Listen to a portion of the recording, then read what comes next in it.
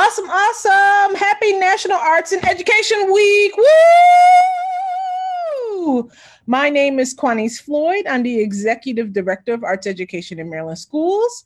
My co-host today is Alicia Lee from the Maryland State Department of Education's Fine Arts Office. Woo, so happy to be here with you, Quanice. Awesome. And if you don't know, now you know we're celebrating Arts and Education Week, National Arts and Education Week. And so AIMS' celebration of National Arts and Education Week is especially special for us because we are celebrating our arts educators from all around the state of Maryland. Give it up for the arts educators around the state. Woo, woo! Thank you, teachers.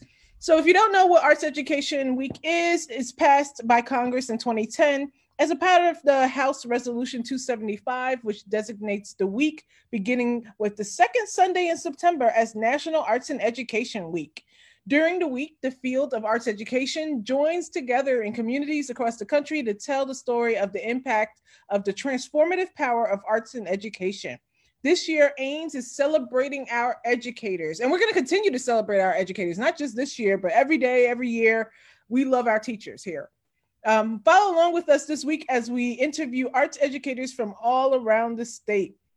So with us, we have Amy Begg-Marino, who is a media arts educator. Thank you for joining us, Amy.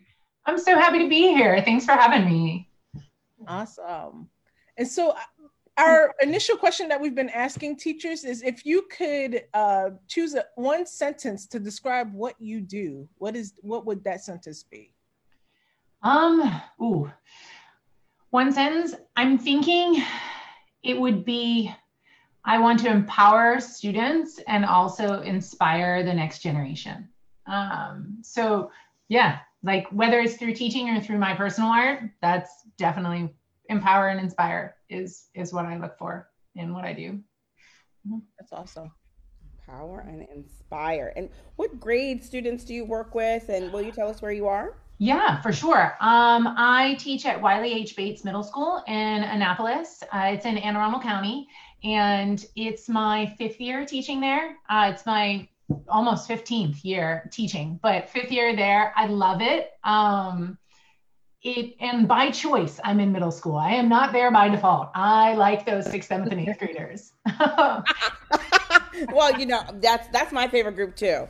Middle school is, I think, the best group of students because they're still so easily curious.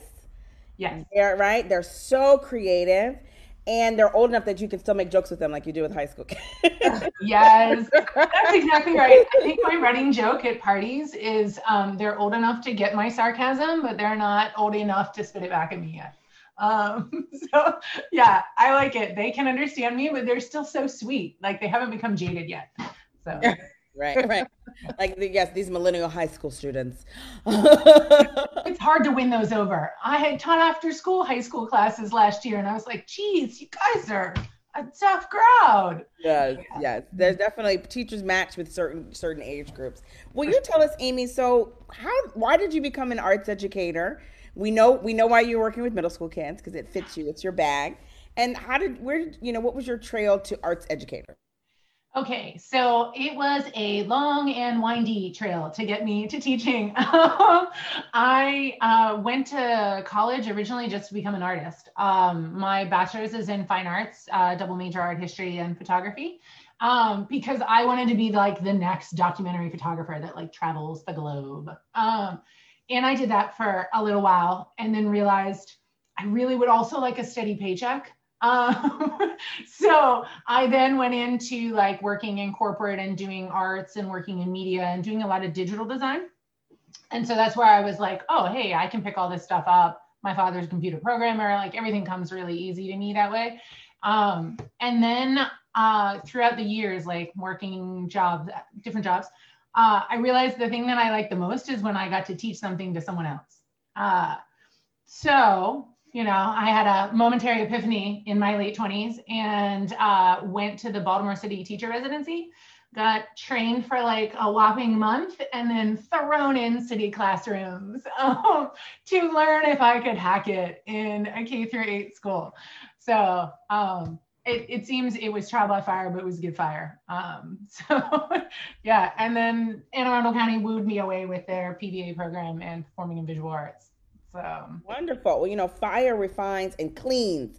So sometimes fire works. Will you tell us about the PVA program? You said they wooed you with it. So what's special about PVA? So PVA program, so it starts in middle school and runs through high school. It's for all of the arts. So it's everything from instrumental music, vocal music, dance, creative writing, drama, and then the fine arts of visual arts. So when I was interviewing at different counties, because I was moving away from the city, so I was like, I got to go to the county. When I went there, the amount of support they give kids is just amazing to me in Anne Arundel County. Like, I have a classroom of desktop computers, 25 of them for my kids, and they all run Adobe programs that I can teach. I teach sixth graders how to use Photoshop, Illustrator, and Adobe Animate. Like, that's crazy to me, especially because I taught for like 10 years in the city where getting a working computer for me was epically hard. And on top of that, they do auditions, but the auditions are so open to interpretation that people, even if you haven't come up with like formal education in the arts, or your parents haven't sent you to art classes, there's still room for you to be admitted to this magnet program so that you can learn with some of the best teachers I've had the privilege to work with. And they're exceptional in their talent. They're exceptional in how they teach. They love teaching kids. And then on top of that, they're working artists, which is even cooler. I think, to show that you teach because you love it, not because of any other reason, like you're still, so that's how they got me. They have just a really wonderful, like, program motto, and like the joy of teaching and bringing the arts to them in all ways. That's incredible. Now, we've got lots of folks tuning in because we're the three of us are so engaging. So what the people want to know is, media arts is a newer art form, right? Mm-hmm. By its name, we know it's newer because it's deep. There's a technology word in there, right? So what can you tell us about media arts for someone who's never heard of media arts? What is it? Okay, so I don't know about other counties, but Anne Arundel is awesome with providing access to the entire Adobe suite, which is like 20 some programs. So they learn digital photo manipulation from me. They learn how to collage. They learn how to do website design, animation, graphic design, everything to do with photography, because I love photography. It's my bachelor's. And then let's see, what else do we do?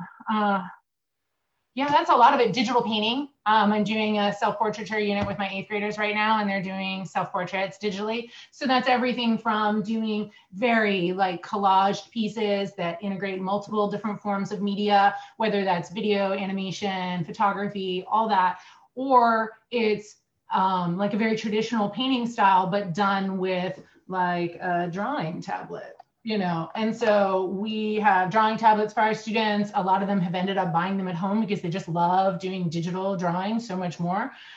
It's crazy how quickly kids pick it up. But so it's all of the art that you see. I teach product design, advertising, like I kind of touch on it all so that by the time they get to high school, if they want to stay in the PVA program, they know what track kind of that they want to go on. That's awesome. So that combination of technology, design, visual art, for instance, in your case, you're teaching more of a visual art based, is all combining. That sounds like a great thing because kids love to be able to work interdisciplinary. So what a great field of study. Will you talk to us about so yesterday in our session, we mentioned this is a family parable of mine, that every teacher is a teacher because of another teacher. This doesn't mean it's true, but that because of another teacher. Either you had an amazing teacher who just made you feel on top of the world, or you had a teacher that you vowed, right? Because they were so awful. You vowed that one day, middle school you said, one day I'll be the teacher and I'll do this the right way. So what about you? Who's your, who were you inspired by to become a teacher? Who inspires your teaching habits and what you do in the classroom? Okay, so I was pretty lucky. I had awesome teachers, especially my K-8 schools. But the one that stands out, and I think maybe this is why I have such a love for middle school. It's a middle school. He was my middle school English teacher. Like 6th, 7th, and 8th, because I went to a small school, had the same English teacher all 3 years. And Mr. Wittig, he's now the principal of my own school. Props out to him. He just created such a wonderful environment in the classroom. So like he was our English teacher, and a third of the class was like individual desks, a third of it was like round tables, and then a third was like a couch, a beanbag, a rug. And this was in like the late 80s. So this was not a thing that was done yet, by the way. And like, so sometimes we would be writing individually. Sometimes we would be having class discussions. And then sometimes like we would have free write time, and he would put on like Tracy Chapman, which I love because I grew up like having these great experiences, and she's awesome. Like, and I could sit on a windowsill if I wanted to write that day. I could sit on the floor if I wanted to write. And for me, like, it was just so nice and free, and it was such a comfortable space to create in. And I think that when I became a teacher, that's exactly the same feeling I wanted for my kids. So like when you come into my classroom, I am always playing music. I have some cool song on, or something that you wouldn't expect. Like one day I might be playing, AJR, and then the next day I might be playing Tracy Chapman, and then the next day I might be playing Creedence, and then so like they get all of this music, they can request it. It's a social atmosphere in my class. Like, don't get me wrong, when you need to listen, you need to and listen. But like, because I expect that, then when you are creating, it's so much more of a comfortable space to be in. And that was what he gave to me. And on top of that, super creative man, like awesome projects. And like, so I wrote him actually as a teacher when I was, 4 years in teaching in the city. And I was like, oh my God, I have so much more respect for you now. Like, I had no idea this is what it took. Oh my God, it's exhausting to inspire children. And he was like, and I was like, oh, and by the way, I don't know if you remember me. And he was like, of course I remember you. You sat on my windowsills. And I was like, oh. Yeah. So I had a moment. Nice. Mm-hmm. Yeah. So nice. Awesome. Quanice and I visit hundreds of schools a year. So we need to come out and visit Wiley together and come and see your students and see you guys in action. For sure. And you'll know when you get to my room, it's painted in like 3 shades of blue on stripes on the wall. Like you can't miss my room. Amazing. Amazing. And so it's great to hear about your teacher who inspired you, your English teacher. And so what keeps you motivated? Because it seems like a lot of those characteristics that your English teacher had, it feels like it's kind of, embedded in you and who you are, and it's how you want to portray yourself to your students. So what keeps you motivated to teach? So I would say and I get asked this a lot, like when I get introduced at parties or something, and I'll be out with other adults and they're like, oh my God, how do you stay motivated? You seem so positive. And I was like, oh, I'm like 85% solid positive. And then the other 15% is just like, all right, go to work, like just do it. But to stay positive, honestly, every time my kids come in my classroom, there's some child that comes in and is like, oh my God, I saw this artist, or Miss Beck, hey, I listened to that band you were playing, or it's just some random middle school comment. And it just makes me so happy to be there. That aside, kids that'll come back and find me years later to tell me that like they're still doing art, or they've gone to school to become a teacher, because, those things are like, oh, those are like heartstrings, but that doesn't keep you on a daily basis. A daily basis, I just love seeing my kids and seeing that they start to really have a sense of pride in their work. Because I teach the PVA program, but I also teach like the regular Encore kids, and who some of them have never had art, or I only had art like 2-3 years ago for like a quarter, and so when they get to me, they're like, I don't know where to go on a computer. I don't know how to do this. I'm not really good at drawing. And then by the end of the semester, they're animating something. And they're like, oh my God, did you see what I put on my YouTube channel? Because I had an animation. And so like, it's so great. you can't buy that anywhere else. And I've worked a lot of different jobs in a lot of different arenas, and I don't feel that same joy. I have to work for it, but like it's serious joy from seeing that. So yeah. Yeah, I mean, yes. Joy, I mean, me and Alicia just like shaking our heads because we felt that. So speaking of joy, how have you handled teaching during these times, during the pandemic? And what were some of your biggest challenges and how did you overcome them? And I feel like joy would probably be part of that answer. Yeah, so like, I think I figured it out midway through, like we were out in March. And then like by April, I kind of had it figured out that I needed to do everything a little bit bigger than I do any other time. And I'm Italian, so like bigger, we can go big with our hand gestures. But like the more that, so big. But like the more you are you and you're not like, and so today class, we're going to do, you know, like the more they can feel it. And even if you're a little bit of a dork about it, they're so much more comfortable about talking to you, about turning on your camera. Like earlier today, I had to stop class to turn around and take a screw that my dog had found because I'm renovating my house. And he was like, hey, I'm going to eat this screw. And I was like, no. And they're like, oh, and the whole class, you could see everybody like dying in silent laughter. And that's what makes it fun. Like you gotta like embrace the stuff that comes your way, like the lawnmower that blows by when you are trying to give a speech in class, you know, or something like that. So I think that the way I got through it was just to have a whole lot of patience and then tell kids that you need to find some way of a workaround. So like if you don't have access to this, figure it out. Like figure out a different way. Change your plan, do something new, because honestly, and that's a really cool skill to teach them, because there are so many times I've been at work and I'm like, oh, okay, I don't have this. Let's see what I can do with this. Like the projector is not working. Okay, we're gonna like hold up my slides over here. So the more they learned that and the more they like realized any avenue they took, as long as it was like a chosen one, that they had a better time doing the projects. So yeah, that's how I handled last semester. This semester, I'm not sure because we're a little more hardcore about what we need, but yeah. Will you describe for us? I mean, that's the other thing people want to know is what is it like teaching online? What is it like doing remote learning? And you know, what are you seeing? What are some of those high moments? Have you had any things that have happened that you're like, yeah, this is pretty great? So I kind of have the privilege of, so the PVA program, you stay with us for 3 years in middle school. So like my 8th graders that I'm currently teaching this semester, I've had for 2 other years. So they already know me. So like, I don't have to do all those icebreaker games. I just get to be like, oh my God, yay. And then we can get to work. And so for that classroom, because they know how I am and how I kind of want to move and like transitions are very quick with me.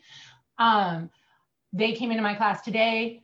There was music playing. There's a slide that I have up that says, we're starting at this time, be prepared, have your sketchbook, have something to draw with, have your camera.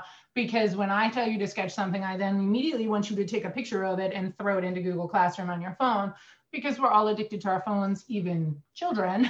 So they're quite adept at it. And once you teach them once, it's up there in 25 seconds once they're done. So it's really cool to teach them and do that legwork, and then you get to see the product. So today they came in, we drew eyes. Everybody had to take a quick up close picture of their eye. I told them to exaggerate it in some way. And we did, all did a picture of our eyes. We all sat and drew for 10 minutes. Music was on. I could answer some questions during that time too, which was really cool because they had an assignment due and a couple of people had technical difficulties with it. So that gives me some breathing room as I'm drawing. It's a great way to start the class. It puts them in a good mood. And then we did a lecture on self-portraiture and what it means and how many different ways you can do it. And do I have to show my face? And oh my God, Miss Beck, I don't want to do my face. Yeah. And so I showed them a whole bunch of artistic exemplars. We talked about it. And then we started doing sketches and concept statements and things like that. So that was today's 45-minute block. By the next class, they have to have their sketch done so we can have like feedback on it. And so like, I want to do different things and transitions during class. But that requires you like learning a skill. So like that is my 8th graders who already have some skills. My 6th graders that I got this semester that have never touched a computer before and never heard me before. The first class was, we're going to breathe and we're going to take Adobe very slowly. And this is how you log on to a virtual desktop. Because there are adults that have problems logging into virtual interfaces. And these kids have to log on to a remote desktop, connect to it, multiple sign-ons, multiple logins, log into Adobe, inside that, realize the concept of a virtual desktop, which is a desktop inside of your computer. Like, that's crazy to ask a 6th grader, an 11-year-old to grasp that, and then, do that in a 40-minute block. So that's a lot of breathing in the 6th grade and a lot of me, waiting and asking them icebreaker questions and things like that right now. So I love that. Yes. Always teachers are building relationships that they can use to leverage to get students to take risks and to be creative and to be vulnerable and to try new things, right? Because learning is a vulnerable thing. We forget that as adults because we know everything already. That's why. But it sounds like in online learning, that is a must. There has to be that relationship so that kids can take those risks because there's a big learning curve of what they need to learn just to be able to access space and school space. Yeah, and I think that I, more so than anything, want them to be empowered to speak up and ask a question and be an advocate for themselves, because sometimes that digital barrier is so hard for them to like break through. Like they'll be like, I'm confused, or you can see them being confused. Like the look is like, and you're like, sweetie, what's wrong? Like unmute, talk to me, tell me what's wrong. And they're like, well, I missed that last step. And I was like, oh, okay, tell me the last step. And they're like, it was like 8 steps ago, Miss Beg. And I'm like, it's okay, sweetie. It's all right. We're going to do it. I'm going to get them going. And you just pause for a minute. And you see them like sit there and like kind of, okay, no problem. And the more you do that, I think the more comfortable they feel in this environment. Because this is totally different than what they've been groomed to be. Like raise a hand, ask a question, kind of thing. Yes, absolutely. It sounds like your students really know you've got their back. Hopefully. Because I'm going to ask them to do a whole bunch of stuff. So like, hopefully they know I have their back. So. Right. Awesome. And so this is a journey, right? Especially during this time of, multiple pandemics and cultural and socio issues that are happening within the country. And so as you think forward, or as you, continue to go on your journey, what are some things that you think you might need support from when it comes to, parents or admin or central office? Oh, that's interesting. So I think that what I'd want from like central office is the ability to reevaluate multiple times during the year. Meaning like if this program or this interface is not working for us and we need something new, okay, then let's quickly get on that and let's try to find a better way to reach out to students to do this, or whatever it needs to be. So that's what I'd like from the central office, because that's not like teachers and admin, we don't have the time to do that and constantly investigate programs and different modalities and things like that. From my admin, to have my back as long as I'm in the right. So as long as I'm in the right, I really just need you to back me up. But also to be really efficient in these times. Like everybody is working longer hours right now in education because we're having to like revamp curriculum. We're having to like do recordings of our lessons in order to help out kids that missed it or didn't have Wi-Fi connect. So it's like really creating 3 lessons for 1 lesson. And to just make everything go a little bit more efficiently. So like and our principal is really awesome. Ms. Hicks is so cool. She starts the meeting on time and ends the meeting on time. And I so love her for that. And like she had professional development our first week of school where she had the document with the hyperlinks that you could just click in it. And I was like, girl, I love you. Really, I did, because that was so much simpler than having to like go back here and find this email and this invite. And so streamline from my admin is really what I want. And coworkers, they're just there to, you know, listen to me as a sounding board and then help me up if I need to get up and be inspired. And it's been a rough day. Yes, absolutely. We've also seen so many colleagues come together and collaborate. I mean, you know, just helping each other. You know, on Facebook, I see in teacher groups, a teacher posting something and another person coming back and say, how did you do that? And the person actually shares how they did it. Right? I mean, because, you know, you can always Google, but people have been so collaborative about sharing the tools that they're learning and helping everybody to really get up to speed. And that has been really inspiring to see that kind of collaboration. Are you seeing that with your students, that kind of drive and maybe deeper excitement about collaboration? So I definitely think I see that helpful quality that I have to nurture a little bit more in class, like to create a community, because there's a chat room and it's less like walking over to a student and things like that. Like if I don't get to a question right away, two students that know how to do it, that I've already answered it, are like, oh yeah, you hit here. Yes, hit the allow button. Like, it's so cute. And there was one child, and I love tech savvy kids. I do. They're on the ball, but they are quick on that chat. And they're like, oh no, you need to do this. Oh, here's the shortcut for this. Do this. And there was a child the other day that was like, I appreciate the help, but could you just let Miss Begg answer? And it was so cute because the child was working so hard to be like extra helpful. And he was like, okay, cool, man. I can do that, you know? So there's that. Yeah. I mean, I think the kids are really empathetic right now because everybody's going through something. Everybody's going through something, whether it's I don't have the tech for it, or I had to move houses, or my mom's out of her job. Like, there's something. Everybody's got something right now. So kids are just all about listening lately, I think, to each other. Yeah. It's very exciting. That's a positive. We're always looking for those silver linings. Mm-hmm. And you gotta look for them. Yes, little blooms in the space. Let's see. I wonder if I'm going to throw it back to Quanice. Great, awesome. So I do want to ask another question. So we know that oftentimes when it comes to educational policies, they often do not reflect what's going on in the schools on a local level. And they honestly can sometimes get in the way of being able to support the students in the best way that you can. And so if you had any advice for lawmakers who are in those positions of creating educational policy, what advice would you give them? Ooh.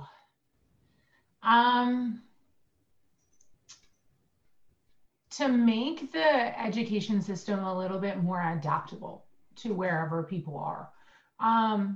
So when I was in the city, we were still doing No Child Left Behind, and it didn't fit where I was. You know, my school was 98% free and reduced lunches. All kids were poverty, you know, like, and to say that everybody needed to be on grade level and above grade level in order to, you know, have that school be okay for that year and standards and things like that was just ridiculous. You know, you had kids that came in that were 2 grade levels under it, and to just get on grade level by the end of the year was like, oh my God.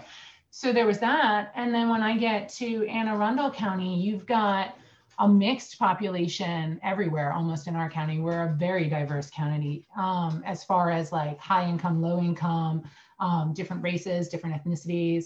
And I think that education is sort of stuck in the, like lawmaking wise, is stuck in the past with like, oh, we have to have these things because we have to have these things. And then the other half of it is, oh, but we want to innovate and we want to push kids and there's rigor and like, we're going to add all these extra things, but we didn't get rid of the things that hinder us. Do you know what I mean?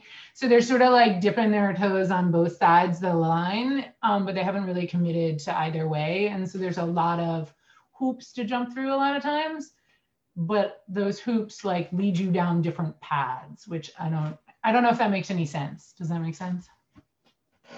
Yeah, I mean, what it sounds to me is that there's a lack of understanding around equity, honestly. Yeah, I mean, definitely for my school, for sure. Like, we have, you know, a third very low income population, a third English as second language kind of population, and then a third a little bit high income, you know, so you have kids that have multiple devices right now that have like huge digital chairs to sit in that have speakers in them. And then the next kid sitting next to them has like a laptop that we gave them and they're working in a room with no art on the walls, no tech, you know, like, and you can see the difference and it's stark right now. Like you can very much see it. So I have to go handle a dog. Hold on. Sorry about that. Yep, this was all day. I'm seeing on Facebook, Jane Bloom is giving us some high fives and saying, hi, Amy. I think it looks like we have a mutual friend. And that makes me think too about not just our legislators and our decision makers, but also the community. You know, our community, and especially the arts community, can be a really strong assistance, I think, in times like these, in terms of providing resources. Have you guys at Bates, have you guys collaborated with any artists since COVID started? Yeah, so we having visiting artists right now is really awesome. And it's helping the artist out too. So like funds that we would normally buy paper with, which we can't give to the kids, we're having, I know, I would really love to give it to the kids. But yeah, so like we can't buy all the materials that we usually have bought. So having visiting artists come in, I am lucky. I know a producer of documentary films, she's a pretty awesome producer in DC. So two of the films she's making right now, the directors are going to come talk to my students about how they got where they got, you know, this, that, and the other. She's going to talk about production and what she looks for in artists. And so like, you just kind of have to go a different route. If you can't do one thing, like if I can't teach you as much filmmaking because I don't have the cameras to give to you to teach you filmmaking, how about I teach you the concept behind it and we storyboard it and maybe we do a comic instead and we do it that way where you can still tell your story. You now get the experience for in person, but you know, and then you get to meet this awesome experience of an artist that we couldn't have gone to see because they're so busy. So that's very cool. So that's also that benefit of, because you are an artist and an arts educator, you have an arts network. And so you're able to wrap in the arts world for your students, which is really terrific. I think it's time for a shameless plug. The Maryland State Arts Council has funding, arts and education funding, to bring in teaching artists into spaces, and they're still working virtually. So you can still apply for residency funding. And if you have that extra paper money, you can make that 50% match, but you can also apply for a waiver from the match if your school at the present moment doesn't have the funds to cover it due to COVID or other things. So just, you know, Amy's given a big plug here for using our artists and using Maryland teaching artists. I think it'd be a really big benefit to a lot of education programs. Yeah, and I always try to help out. I try to stay local as much as possible. But right now, because we are all stuck in our homes, I'm also trying to reach out to places that I could never have taken my students to. So like there's awesome indie animation houses and design houses that I've sent emails out to that are like, hey, do you mind popping in and showing us the new game or showing us your studio or something like that? And so I think hopefully if we can swing it, my students are going to see a studio in London like in 2 weeks. So that's so dope. I cannot wait to show it to them and they're going to be so stoked. So yeah. That's absolutely great. I think I love that. You know, I'm an improviser. I do improv theater. So I'm always going to say both and yes, and yes, let's invest in our artists locally, but there's also an opportunity for us to receive visits, in-person visits virtually, from artists all around the world, and really to open up the arts world to our students. So how fantastic. That's awesome. Great. And so we have one final question. Unbelievable. This time has flown by, Quanice. It has. It definitely has. So thinking about the next generation of arts educators and investing in them, and honestly, you are currently investing in potentially the next generation of arts educators in your classroom. What advice would you have for those students who are currently in undergraduate studies for media arts education programs, and they're excited about student teaching and getting ready to go into whatever public school that they want to go into? What words of wisdom do you have to pass along to them? Embrace change. Like crazy change. I know that, and I can only see it from my perspective of 15 years in teaching, but like I have friends that have been teaching for like 30 years and they're not loving the amount of change they've had to go through in the past like 3 years. I'm a little more used to it because I just constantly had to keep changing things over the past like 5-6 years in arts. But I think it's only going to get like the speed of change and the rate of adaptability is going to get even higher for the next generation of educators. Like you're going to have to be able to work digitally, classroom. You're going to have to rule both of those realms like with ease. You're going to have to be able to swing new tech on the fly. I think you're going to have to be able to reach students in multiple ways, of which sometimes it's a visual way, sometimes it's auditory, sometimes it's kinesthetic, sometimes it's fully virtual and tech because we just can't get there. Embrace change. Like you're going to do a lot of it, I think. And then find the reason, find and remember the reason you first wanted to be an educator. Like, because during that time from getting your education degree to getting into student teaching, to getting into your classroom, those are some rough years. Like you are lesson planning at night, you are figuring out classroom management, you are doing all of that and still trying to like have your classroom in order during the day. So it's like 2 full-time jobs those first couple of years. So just really keep in mind why you chose to become a teacher, because it gets better. It gets better.